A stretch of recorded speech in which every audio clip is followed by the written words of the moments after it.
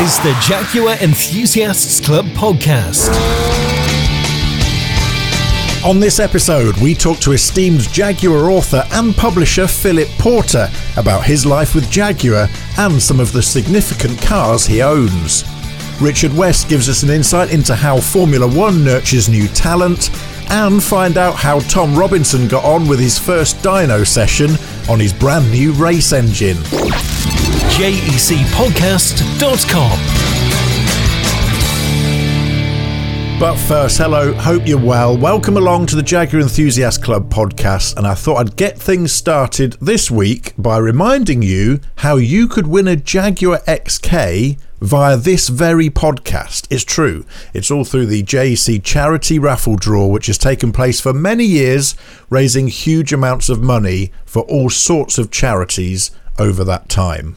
The raffle car on offer is a 2014 model Jaguar XK Coupe. It's the signature special edition, and it's come from Denton Cars, and it's a superb and immaculate 5-litre V8 finished in Italian racing red and has just 35,000 miles on the clock. And it could be yours, dear podcast listener, for just £2. That's all the raffle tickets cost. Not only that, but Peter James Insurance have teamed up with the Jaguar Enthusiast Club for the raffle to offer the lucky winner up to £500 worth of insurance for their beautiful new prize. And because of the lack of events this year, we've made it really easy to buy them online. Just go to jec.org.uk, click on the shop link and scroll your way down to the bottom and you'll see car raffles as a button there. Click that button, fill in the form, pay your £2 or your £20 if you're having a book of 10, and that XK Coupe 5-litre V8 could be yours for just the price of a little raffle ticket. The draw will be taking place at the Summer Jaguar Festival at Blenheim Palace on the 16th of May next year, that's 2021, and all proceeds are going to the Haemophilia Society this year, the only UK-wide charity for those affected by genetic bleeding disorder, and that charity, a community of individuals and families, healthcare professionals and supporters that support those in need. So a fantastic charity. Charity money, of course, much needed in the times we live in at the moment. All charities are struggling with fundraising, so anything that you can do to help would be greatly appreciated. Get your tickets now for the Jaguar Enthusiast Club raffle, and you could be winning that Jaguar XK Coupe 5-litre. Next on the JEC podcast, we're paying tribute to Colin Thatcher, a very well-respected and long-standing member of the JEC Racing family who sadly passed away last month. Here to tell us more about Colin, by way of tribute to him, is friend and fellow competitor Ray Ingman. Welcome to the podcast, Ray. Thank you very much. So tell us about Colin then, Ray. How did you meet him, first of all? Well, I first met Colin through a mutual friend, Brian Stevens, who's also very long-standing in Jaguar racing, and I'd raced my S-Type 3.8-litre S-Type Jaguar for a number of years, and it was time to move on with that, and Brian introduced me to Colin that he wanted to start racing. That car was once known as the Blue Peter car because I appeared on Blue Peter in it, teaching Simon Groom at the time to how to race back in the days when you didn't need a licence, a road licence, but anyway, a race licence. So that car had a certain amount of fame when I owned it, and then Colin bought it, and he raced it quite successfully for a number of years, and then sold it on. A chap named Tony Pearson raced it a bit more, and then it was sold via West Riding Jaguar, and it was actually almost sadly broken up for spares to make a Racing Mark II. And Colin, last year I helped broker the deal for Colin to buy back the rolling chassis, and he was building it up he wasn't going to go racing again, but he was actually building up as a fast road car, and sadly that's where it is at the moment, that it's in a few bits, but there we go. There's a certain circular thing to him, to his life in that sense, that he started off with racing with that car and has recently bought it back. Anyway. Well, of course, in between times, he was very well known for racing his XJS, wasn't he? Tell us how that came about. Yeah. Again, oddly enough, I seem to have quite a lot to do with him in that sense. I sold him an XJS, actually back in the day, before JEC Racing, as when I owned Classic Spares, we started Limited, which was a spares company. We started a thing called the XJS Challenge with what was the Jaguar Car Club, but unfortunately they got to the point of not being very interested in racing Jaguars. Did an awful lot for Caterhams and what have you, despite their name. And when we formed JEC Racing, I was there at the original thing at Castle Combe, and we relaunched the XJS race series, and therefore I had quite a lot to do with it. Colin was very interested in it. He bought a body shell and a roll cage from me and some other bits and pieces. Built that car up, a blue car. It was reasonably successful. It was then sold to a chap called Tony Dunk, another club member, and he raced in it. Then sold to a chap called David Weaver, who on the 25th anniversary of the XJS, where we were at Brands Hatch, he was responsible for the biggest accident we've ever had in club racing, which is a bit sad. And I sort of, in a deal, got the remains of that back, and that car races to this day in the hands of Daniel Stewart.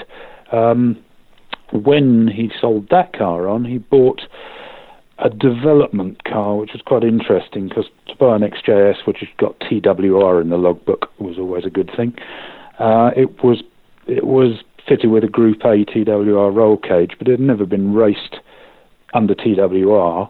It was a development car that was a sort of a prototype for the DB7. It had a turbo and a supercharged six-cylinder engine in it. The car was then bought from them, raced by somebody else. Colin bought it, and he raced that for a period of time, and then sold it on to a chap called Gary Davis, who's heavily involved in the racing still. So whilst I seem to have talked a lot about other people other than Colin, I suppose I'm illustrating that he's been around racing cars for a while, and the JEC, and he, in a funny sort of a way, has been responsible for a lot of other people racing with the JEC. Well, absolutely, and this is part of the great thing about the JEC Racing family, because it is just that, it is a family, and so his loss will be greatly felt by those who know him. Yeah. I mean, not sadly, but sadly, I suppose, Colin hasn't raced for a number of years, but he actually moved up near Snetterton, and he always at least came to our Snetterton races to spectate, and he always kept in touch, and as I say, he also had a number of road Jaguars over the years, including a couple of V-types, the last of which I was involved with again, and it was a sort of it was a kind of a highly developed road car with a roll cage in and what have you, which was then sold on. But then he got himself a XF Sport Brake as a road car. Sold that fairly recently to fund buying the S-Type back. I understand that the circumstances of his death have spurred the family on to look to raise some money for one of the heart charities. Tell us more about that and how we can donate. I mean, Colin, if you ever met him, you wouldn't have dated him. He just made 69, was 70 last week, would have been. And you would have taken, he was a healthy looking chap, so this is a lesson to all of us in a way. And I was speaking to his daughter the other day, and after the post-mortem, he'd had an undiagnosed cardiac condition, and passed away in his sleep, which is a good way to go, I imagine, but didn't really have any particular prior warning of it. So those of us that race with international licenses and what have you, we do actually have stress-related ECG every couple of years, so hopefully these things might be picked up. But in the general way of things, it could be a lesson to us all that maybe one ought to have the occasional medical. But in the light of that, the family don't want cards and flowers and all that sort of stuff. And unfortunately, in these COVID-19 post conditions, whatever it is, there's not too many people can go to the funeral. So they're actually putting the funeral on a webcast for his friends to see, and also they've asked for anybody who wants to make any form of donation in his memory to donate via a Just Giving page to the Heart Foundation. We will put the link to that page on the description part of the podcast, so you can find that at jecpodcast.uk and in the description for this podcast that you are listening to now. What's your greatest memory of Colin when you knew him during the racing years? In the white XTWR car, he was responsible. Colin, bless him, always liked modifying things. In a sense, he probably liked working on and fiddling with things more than even racing them. And he was always experimenting. And the XJS started off, as they all have, with an inclined six-cylinder engine. And he had a bright idea about standing the engine upright for some reason. And he designed a sump for it. And unfortunately, the sump didn't quite work as well as it might in surge conditions. And at our JEC race meeting at Lyddon Hill, it threw a rod through the side of the block, and the ensuing fire along the track was the most spectacular thing I've ever seen. Most spectacular thing without any injury, shall we say, I've ever seen. And unfortunately, I just can't seem to find. Back in the day, there were a couple of photographs. There was a photographer that caught this scene, but it was the most amazing picture of this XJS with a trail of flame and bits and pieces littered underneath it. So, maybe not the kindest memory, but certainly he made a splash that day. Amazing. Well, we'll put a picture as well, actually, of Colin in that S-Type race car that he bought from you back in 1989 on the podcast page as well, which you've kindly sent us. But Ray, thanks for coming on to the podcast and introducing us, for those who didn't know, Colin Thatcher, to some great memories from his life. That's Colin Thatcher, who unexpectedly passed away on Father's Day night, just a few days shy of his 70th birthday. Memories of Motorsport. Richard Remembers on the Jaguar Enthusiasts Club podcast. Well, on this week's Richard Remembers, we're looking at young talent in motorsport. And Richard, I know that you've worked with many of the legendary racing drivers up and down the pit lane throughout your career, but looking back on those years, were there some special young, fresh faces that came through that you remember vividly standing out to you as their career progressed? Oh, absolutely, Wayne. I think if you look back also, even further than when I started to strut the pit lane all those years ago, Les Filières, which was the ELF school based in France. ELF sponsored effectively a training school for young drivers, and some of the great names of Grand Prix racing came through that. Alain Prost, Didier Pironi, guys like that who literally went through those early training programs under the watchful eyes of their instructors, who latterly became world champions and, superstars in their own right. And in fact, when I came to Formula One, test drivers were, they weren't exactly the stars that they are today. I mean, I remember certainly at Williams when I joined, our van driver at the time was one Johnny, Earl of Dumfries, and Johnny, proved himself to be very capable as a test driver, and before we knew it, he was in a John Player Special Lotus, driving in Grand Prix and actually doing a really good job. But there really were a number of them that came through. David Coulthard in my era was a great example of that. He was a very young man, and he was certainly showing talent, under the auspices of Jackie Stewart's racing organisation. And I have to give credit, although it's a name most people won't know, a guy by the name of Ian Cunningham, who worked at the Williams commercial department with me. Ian was very friendly with David Coulthard, and of course Frank, being as commercially minded as he always was, even if you took a test driver on, somebody had to pick up the bill somewhere. And Ian was very entrepreneurial. He went and spoke to Highland Spring Mineral Water and suggested that they supplied all of the mineral water to the Williams team along with a cash payment on the proviso that David Coulthard got a test drive and ultimately became our test driver. And those young men are very difficult to actually spot. And in fact, if you look back in the history of motor racing, particularly Formula One, Ken Tyrrell, the late Ken Tyrrell, he was one of the great talent spotters. And at places like Monte Carlo on the Formula 3 race on a Friday, whilst other people, were sleeping off the previous night in those days, Ken would be on the pit wall early in the morning watching the Formula 3 race, picking out those young stars who, many of whom latterly became Grand Prix stars and sports car racing stars in their own right. It must be quite a shock to the system when a young driver arrives in Formula One. There's a lot to take in, and there's actually a lot of opportunity for them and a lot of freedom and excitement. Have you seen the change in how discipline has been required by new drivers as they've come through over the years? Oh, it's changed dramatically, and I think one of the real movers and shakers in that era, in that world rather, is the Red Bull. I'll call it the Red Bull Academy under Dr. Helmut Marko. Marko himself obviously was a remarkable driver many moons ago, but he had a very serious accident when a piece of debris came through his visor and hit him in the eye, and I think it actually blinded him in one eye.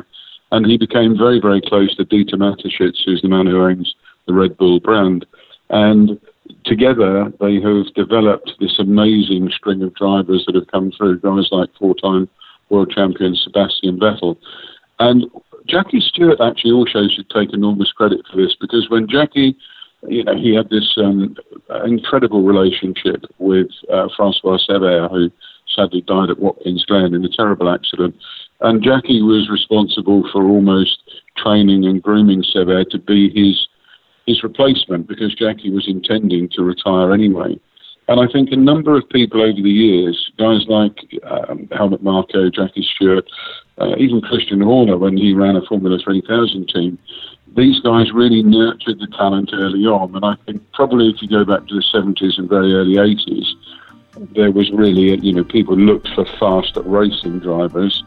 As the decades have passed, people have looked for very fast racing drivers, but also incredibly rounded individuals who are capable of taking the strains and the pressures of the modern media world and the commitment to sponsors, and also taking care of their own personal affairs and their fitness and their reputation. So it's a much more complicated game now for a driver than it ever was, certainly. Well, we have, of course, got our very own young racing talent. Tom Robinson from Swallows Independent Jaguar continues with his racing preparation diary next. And we left off last episode of the podcast with him testing his new engine out on the dyno. So this episode, let's find out how the rolling road session went and whether that engine is still in one piece. You're listening to the Jaguar Enthusiasts Club podcast. Sharing the passion, sharing the knowledge with the Jaguar model experts. So we just finished up with our day on the dyno down at PV Engineering. And to be honest with you, I'm absolutely over the moon with the results we've had. So as I explained earlier, we've run the engine in on the dyno. We kept it at a low load and running at sort of low ends of the RPM just to bed everything in and make sure everything was all okay. And the good news was we had absolutely no issues. All of the engine was running as it should. We changed the oil. There was no signs of any kind of bearing damage or anything like that in the oil, which was great. And then we went on further to data log the vehicle and actually see exactly what we're getting from it. So we did actually need to do quite extensive changes to the mapping of the vehicle. In all honesty, this is a really good sign. Obviously we've made quite a lot of changes to the intake system, so this is shown in the difference in the map. So we've been able to increase a little bit more ignition timing and change the fueling to suit. We're actually running a slightly different management system to what we did last season as well, so we have a lot more data. So we have a lot more sensors on the engine, so we can see exactly what's going on. Now, the main notable difference from what we had last year was the intake temperatures were just extremely stable with the air-to-air cooler that we mentioned earlier. We normally would quite regularly see sort of 50 to 60 degree intake temperatures on the dyno, which I can assure you is very excessive and causing us to lose quite a substantial amount of power, as explained. Now, the dyno temperature in the room, the ambient air temperature was about 22 degrees, and we were seeing around 27, 28 degree intake temperatures under load, which is absolutely brilliant. It's only just above ambient air temperature, which is just nearly perfect, to be honest. So it's definitely doing exactly what we want it to do. Now the power and torque was absolutely brilliant, and the car was very consistent. So we're really pleased with the results, and now we just need to actually give the vehicle some proper testing on track. Sometimes you can't mimic what you'll get on circuit to what you get on the dyno. Not ideal, but it's the only way to actually tune these vehicles and data log and test properly. But to be honest with you, you can't beat track time. So and we're up at Castle Combe, which is our local circuit, and we've just got all day to bed the car in, test all of the new improvements that we've done to the car, and also we'll be able to analyse a lot of the data and just make sure everything's all as it should, ready for Thruxton. So next episode we'll probably talk about some of the setup for Thruxton and what we need to do, and we'll let you know how we get on ready for the track day. You're listening to the Jaguar Enthusiasts Club podcast. Join the Jaguar Enthusiasts Club now at jec.org.uk. Well, now on the Jaguar Enthusiast Club podcast, we're talking to a renowned motoring author, a passionate Jaguar fan, and the founder of publishers Porter Press International. It is Phillip Porter. Phillip, welcome to the podcast. Thank you very much indeed. If I was to describe editing our podcast series as a three-pipe problem, you would know exactly what I meant, wouldn't you, Phillip?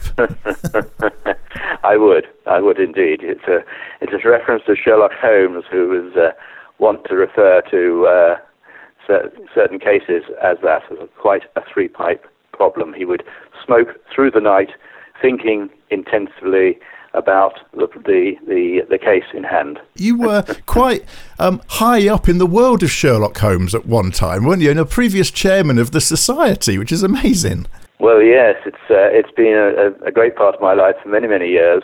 Terrific fun, an antidote to cars, nice change, nice contrast, and I ended up chairman on a couple of occasions, and so on. It's something very different, great fun, international. Made lots of friends through it. It's terrific, great fun. Well, before we get on with Jaguars, I must ask you, favourite TV Sherlock Holmes ever? What do you think? Oh, no question whatsoever. My dear friend became a dear friend called Douglas Wilmer in the 60s. I'm ancient enough that as a child I saw Douglas in the mid-60s, and to me and to a number of others, he was without question the finest. We became, I managed to track him down something like, when would it be, something like 30 years ago now, so I suppose in the 90s, early 90s. We became great friends. We ended up, I persuaded him to do some readings, all in character. He did all the characters, brilliant audio books that we then did for Penguin, with myself producing, with another great friend called Richard Lansling Green.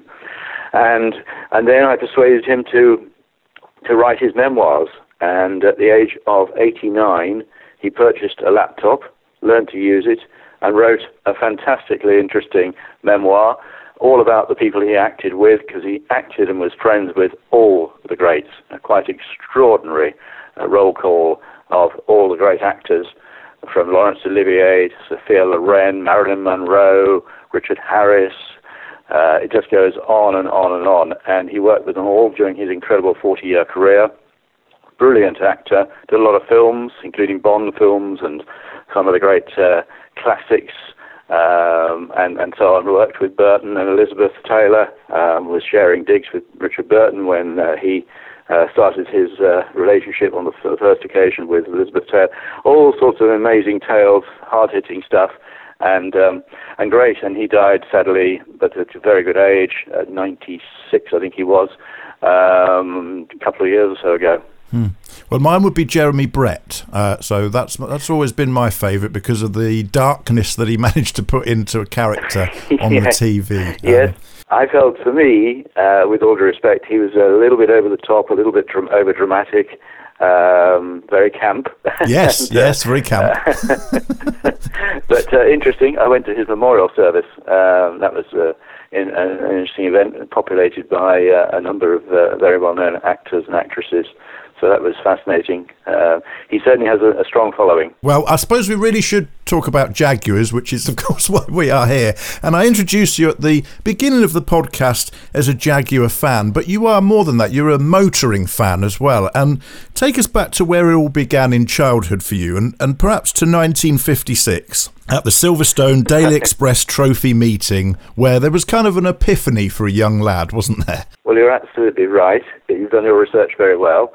It probably started slightly before that, because a little before that, my father had an XK 120 Roadster, white with red upholstery, as a spare car. He and his brother, who ran our engineering companies, had at that time sort of acquired, because they were worth very little, a sort of spare, interesting car to go with the modern, everyday, boring stuff. And so I can remember probably aged about 4, sitting on the back, would you believe, of the tonneau cover, highly illegal today, of course, be frowned upon, health and safety and all that rubbish. But that's where it probably started. Dinky toys, XK 120 fixed head, seeing them racing, etc. But as you say, I went to Silverstone with my parents, aged 5 in 1956. It shows us how ancient I am. And my great hero, Sterling Moss, was racing, and I pointed him out to, very boringly and tediously, no doubt, to my parents every time he went past. We were sitting in the grandstand, and that was very special. Hawthorne and Fangio and everybody were there, so it was incredible meeting Van Wall's first victory. Just talking about doing something on Van Wall at the moment, curiously, and so on. So yeah, that was a great start, wonderful. And then subsequently he went to Goodwood in the early 60s and started going to Shelsley Walsh Hill Climb as a child.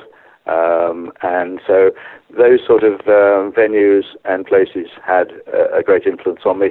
And I used to watch, we had this fantastic racing on the television, the Mark IIs, Mark 1s and Mark II saloons, with Graham Hill, Mike Parks, Salvo, Roy Salvadori, and so on. And it's extraordinary how things have sort of gone full circle, because many, many years later, if we fast forward a long way, perhaps I'm getting ahead of myself a bit here, Sterling Moss was become a close friend. I knew Roy Salvadori very well, and so on. So great fun, very exciting, and so on. But yes, you're right, it all sort of started there. And eventually, when you did get to the point in your life where you were owning your own cars, MGs were a bit of a passion then as well, weren't they? Tell us about those early forays into motoring in those Sprites and Midgets. Yes, I've never been sort of madly keen on MGs, but I was very much a car enthusiast from early days, from childhood. And my first car was a Sprite, Mark 2 or 3, can't remember now, I think Mark 2. And then I took my test in that, which I thought too crazy at the time. Then my next one was an MG Midget, which Ralph Broad, and fun enough, I'm just about to, our publishing Porter Press newsletter is about to have a feature written by one of our authors about Ralph Broad and Broadspeed. And I went to him and took my MG Midget, which he did a brilliant job on modifying to half race, which allowed me to start competing in sprints and hill climbs. I was still at school at this stage, but that was terrific. I was competing at Shelsley, Prescott and Kerborough, etc., aged about, I guess I was probably about 18. And then I built a Mod Sports full race Sprite, which in conjunction with a company called Alden Automotive, and I won, I think it was 10 out of 12 events in 1970. And then they were designing a Formula 1300, similar to Formula Ford, but a sports car version of Formula Ford. They were designing a car to compete in that, and the plan was to use my engine and I would drive it.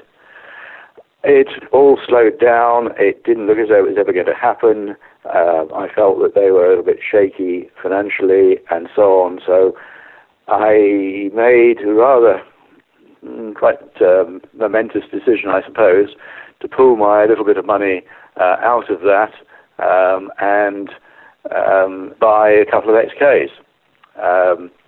I could see that XKs were going to get out of reach financially. They were starting to go up. This was 1972. They were starting to go up in price. I loved them and wanted to buy as many as I possibly could whilst they were still affordable. These were cars in need of restoration, of course. Couldn't afford to buy restored cars. But my theory was that if I could get as much as I could afford around me, then I would gradually work through restoring them. Totally crazy, of course, utterly insane. But there we are. The sports racer went on to win the championship. Maybe whether I made the right decision or not, who knows, but there we are. I don't believe in regretting things. Well, it probably wouldn't have given you the life with the Jaguar brand that you have had. And it was a life that started because your father's company was an engineering company. And am I right in understanding that Jaguar were actually a customer of his in those days? Absolutely, very much so. Yes, indeed. And I can remember going aged, I suppose, probably 18, 19, something like that, to Browns Lane. We were involved in precision engineering, and my father was quite a car enthusiast and had a succession of Jaguars, not just Jaguars. He never kept cars very long. He was always fed up with this rattle or that rattle or something going wrong, and so on. So he would change quite frequently, but he had a couple of Mark IIs, one of which he swore had been in the fire because it was a very, very troublesome car. And then he had a Mark X and an early XJ6. So he had several Jaguars. And yes, I remember going to the old showroom reception at Browns Lane. It was wonderful. I can picture it now. Cars arranged around, etc., sofas, and you waited for whoever you were to see sitting on one of these sofas, and they'd eventually come out and so on, and one of the buyers to discuss things and so on. And yeah, so that was nice. And I also went to the old Radford Works, the old Daimler Works, which is very, very run down and very grotty, but it was fascinating to go to. That, I suppose, was a bit later, actually, when I was researching, because the Jaguar Photographic Department for a while was based there. But yeah, all sort of formative stuff. You ended up working within the family business and running it, but I get the feeling cars were never far away from trying to weave them into either the business or your career in one way or another in those days. Yes, well, you're right. I got a bit involved in restoration, etc., and I threw myself into the couple of the family companies. Initially financial director and then managing director, but my heart wasn't really in it. I did the very best possible job I could, but it was a very difficult time for business. We were in and out of recession all the time. Engineering was in the doldrums a lot of the time. The company I particularly ran was a supplier of engineering tools and things, drills, grinding wheels, nuts and bolts, all that sort of thing.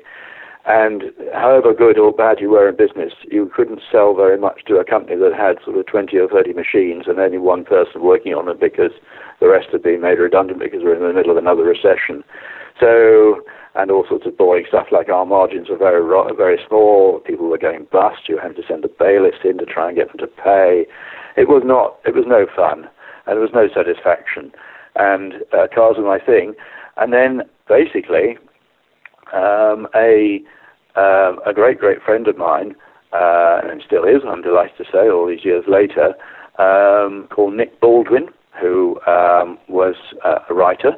He was just starting his writing career, and he was a small part of a magazine called Old Motor, which became Classic and Sports Car. And he commissioned me to write an article on Jaguars for an anniversary, and then they commissioned me to write a book on Jaguars. And that's really how the writing side started, so it's all Nick's fault. Have him to blame for it all. Very much so. And I suppose at this stage you had basically a barn now full of fairly dilapidated XKs. Did you have a Jaguar on the road at this time, or was that to come later on? In 1973, I bought 5 XKs, and one or two other things like a Chevron B8 and one or two Austin 7s and this, that, and the other. That was 73. And I used to have to rent barns to keep the various cars in, and every so often I had to move them as the barn was going to be built or developed or whatever. So that was tricky, and I wanted to move into the country because I loved the country, and I wanted barns. I needed barns. And so in 1978, I found a place near Tenbury Wells in Worcestershire, on the borders of Worcestershire, Herefordshire and Shropshire. And I fell in love with that. But the first thing I did, typical car enthusiast, I looked in at the bottom gate and I said to my then girlfriend, yes, they'll do, looking at the barns. And now let's go and look at the house. Looked at the house, fell in love with that. It's an old, supposedly dates back to 1501. I always say I'm saving up for something newer.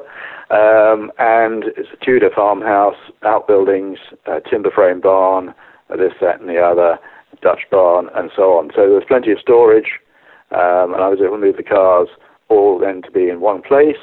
But it was all the Dutch barn, the main Dutch barn was all open-fronted, so when it snowed, the snow blew in, and the cars got covered, which was sort of tragic, but I just couldn't afford at that stage to do anything more. I couldn't afford to restore the buildings or the cars. My little bit of money went into the house for, say, 15 years. And, of course, during this time, my various friends all thought they knew I was insane, that's a given. But they thought I was even more insane, would never, ever restore these cars. You know, they're all in pretty bad condition. My XK 120 fixed head, chassis number 3, by chance, very lucky, was in a terrible state. £150 I paid for that. And so on. And so they thought they would never, ever get restored, and they'd just sit around forever, etc. So I then really concentrated, I suppose, on writing. I sold off the business interests and or kept the property in Birmingham in the jewellery quarter, and concentrated working away up the back stairs in one small room at the old farmhouse, writing. I was approached by Haynes, and I wrote several books for them, including pilots for various series, and these were all Jaguar books at this stage. And it just sort of went on from there, really. And you had the dream house, what would to many be a dream house. You hadn't quite got the barns finished as you described there, but then a dream car was to come into your possession, and anyone who visited the Summer Jaguar Festival at Blenheim Palace last year and saw the display of film and TV cars, they would have seen very famous E-Type, registration 848 CRY, of course, from the Italian job. Tell us how that came into the Porter family. A very nice guy had put together a little collection of 4 Jaguars, and he had a religious experience and in a church in Spain, and was instructed to go out and do good works, which he subsequently did all over the world for many years. And he wanted to sell these cars, 3 of which were historic, and he wanted whoever bought them to keep them in the UK and keep them together for a number of years. And he approached my very good friend Paul Skilleter. So I believe he's a Jaguar writer or something. I don't know. I know the name vaguely. And Paul mentioned it to me because he already had an E-Type fixed head, a nice car on the road, and so on. I'd had loads of fun, incidentally. Quick digression. Paul lent me his Alley 120 for a season, and I hill climbed that, which was terrific fun. Won an event at Castle Howard and things, hill climb, and so on. And I used to use it on the road, which was very exciting. It was great fun at trying to annoy Aston Martins. So Paul put me in touch with this gentleman. My father realised, who was really not supportive of me buying these funny old cars. He thought I was completely mad as well, and just didn't really get it, that they were going to get out of reach. And I stress I've never bought any of these cars or anything for investment purposes. I always say I wish they were worthless, because then I'd be able to afford a D-Type. But I knew they were going up in value, and they were going to go out of reach, which is why I had to rush around and try and buy everything. And anyway, I managed to acquire these 4 cars, one of which was on the road, one that was not an historic car and wasn't sort of part of the 4 that was, or 3 that to be kept. And so I managed to sell that, in fact, the very first night that I had it, to a friend in the local pub, and the other 3. Now, the other 3 were E-Type fixed head number 1, E-Type fixed head, well, what turned out to be, it was known by its registration 9600HP. I was, many years later, asked by the world's second largest publisher, Orion, to write a book on the car, which they insisted on being titled, and it's an obnoxious title, The Most Famous Car in the World. That did me a lot of harm, particularly in the club world. A lot of people thought I was trying to be self-promoting and so on, but it was not my decision, and I agree it's an utterly obnoxious title. Anyway, I discovered that car was actually the oldest E-Type now. It was a prototype. It was the Geneva launch car, of course, and it was the press car, and all sorts of things. So that's really the star of my little collection, 9600HP. But there's also a Roadster, which was number 12th one made, but I knew nothing about it at all. And a few weeks or months, probably months after I'd acquired it, Andrew White, the great Andrew White, had sent me some information from the original chassis records indicating that it was the demonstrator for Sturgis's, all 3 Sturgis's of Leicester, Jaguar dealership still to this day, and a lovely, wonderful company, great friends, and family-owned, longest family-owned Jaguar dealership, certainly in the UK, if not the world. And supplier of many a Jaguar Enthusiast Club raffle car through the years as well. Absolutely. Really nice people, and a super company to deal with. Perhaps if you're still awake and still alive by the end of this interview, I'll tell you how things come full circle, and I've acquired something from them a few years ago. But anyway, back to the E-Type. So I phoned up and spoke to Robin Sturgis, who very sadly died about a year ago, I suppose now. As a complete gentleman, we would become good friends, which was very nice indeed. And he had raced the car extensively. I was later to discover it's actually the most active E-Type racer in 1961, and raced it very successfully against people like Jack Lambert, etc. And then he said to me, "Did you realize the car was in the film The Italian Job?" And I said, No, I had no idea at all. He said, "Well, I was watching it last weekend, and I thought I recognized the registration." I should explain here that when he raced it, it had the registration 2 BBC, which the Sturgises still own today. And then when he sold it at the end of 1961, he changed it to 848 CRY, local Leicestershire registration, I think. And so on. So that was how I found out that the car was in the film. I had no idea at all.